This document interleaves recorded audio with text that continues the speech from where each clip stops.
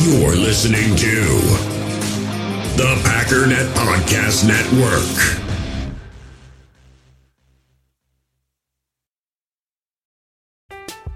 I'm Alex Rodriguez. And I'm Jason Kelly. From Bloomberg, this is The Deal.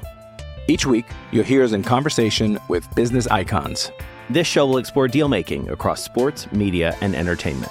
That is a harsh lesson in business. Sports is not as simple as bringing a bunch of big names together. I didn't want to do another stomp you out speech. It opened up so many more doors. The show is called The Deal.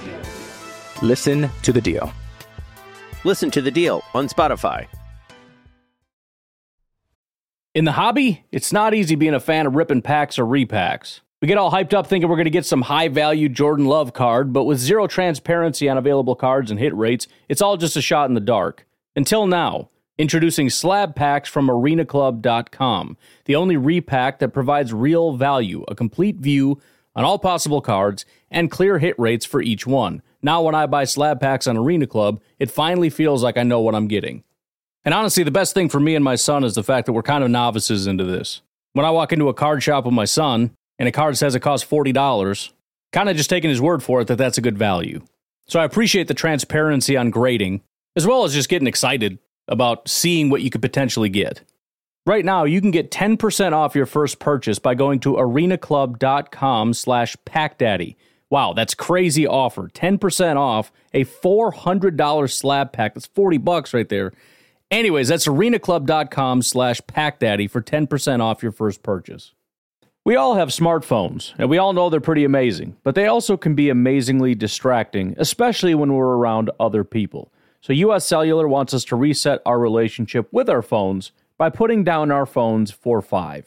That's right, a company that sells phones wants us to put down our phones. And to see what we find, learn more at uscellular.com/built for us. I'm Alex Rodriguez. And I'm Jason Kelly. From Bloomberg, this is The Deal. Each week, you'll hear us in conversation with business icons. This show will explore deal-making across sports, media, and entertainment. That is a harsh lesson in business. Sports is not as simple as bringing a bunch of big names together. I didn't want to do another stomp you out speech. It opened up so many more doors. The show is called The Deal. Listen to The Deal. Listen to The Deal on Spotify.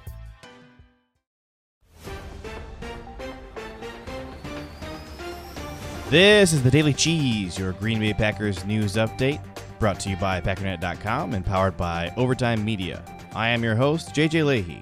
Well, the quarterback carousel is finally over. Cam Newton finally signed a contract with the New England Patriots this morning. For months now, fans have been wondering where he was going to end up. Now, the Patriots have seemed like an ideal landing spot that makes perfect sense. They're the only team that has not had a quarterback. Head coach Bill Belichick has been insisting that Jarrett Stidham and Brian Hoyer were serious candidates that he felt confident in. But we've seen them play. Cam Newton is not going to have to do much in order to win this quarterback competition. What took so long to get him signed? Well, there have been serious health concern issues around Cam Newton for a couple of years now. He didn't look like himself in 2018, and in 2019, he missed the entire season due to injury. Due to the COVID-19 pandemic, teams have not had a chance to bring in any injury risk candidates and evaluate them on their own. The NFL expressly forbid it. Packer fans had to wait a while for Green Bay to evaluate Devin Funchess and Christian Kirksey, who were signed this spring after missing the 2019 season themselves. However, there was another obstacle. Similar to Colin Kaepernick, Cam Newton wants a job as a starter. The former MVP believes he still has what it takes and wanted to bet big on himself. So, what did holding out get him? Well, assuming he passes his physical, he's almost certainly the starter for the New England Patriots. But that job does not come with a great payday. New England has virtually no cap space. Remember, Tom Brady is a Buccaneer now, specifically because they would not pay him. Overthecap.com estimates the team has just over $1.3 million left, which is far worse than it sounds. That figure does not take into account reserved money for in-season moves, bonuses, any additional rookies that still need to be signed, and that's all before Cam Newton's contract. No matter what, the team is going to have to make some cuts or restructure current contracts to save money. There's no question Newton was hurt by not being able to work out for teams during the coronavirus pandemic. If he can prove he has fully recovered from his foot surgery, he's signing a 1-year, incentive-laden deal very similar to the 1-year prove-it contract Jameis Winston signed with New Orleans. Both quarterbacks are hoping for an opportunity this year to prove themselves and try again next offseason, and they likely are both hoping that they will be re-signed with a real contract by the teams they currently play for. Now, let's talk about Green Bay's quarterback. Head coach Matt LaFleur and quarterbacks coach Luke Getsy speak very highly of Aaron Rodgers' involvement and input on the team, and they've given him an active role in helping to plan the offseason. Here's a quote from Getsy. "His input through this offseason has maybe been the best I've been around. We've included him in so much, and we needed him to be included in so much." Matt LaFleur recently sat down with Larry McCarron on Packers.com, where he weighed in. We had so many great conversations, really were able to talk out and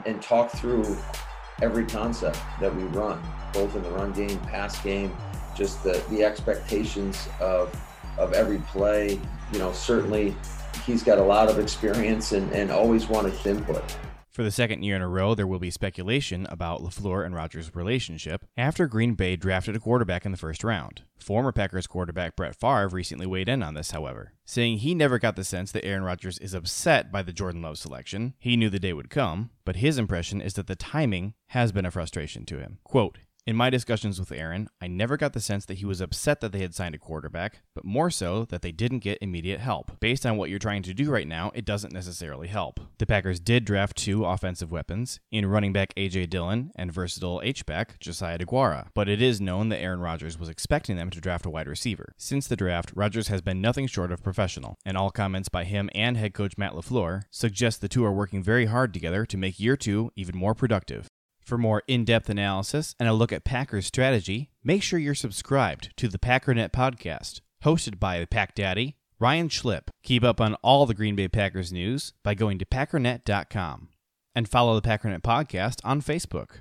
My name is JJ Leahy, and this has been your daily Green Bay Packers update. Support for this podcast comes from Overtime Media.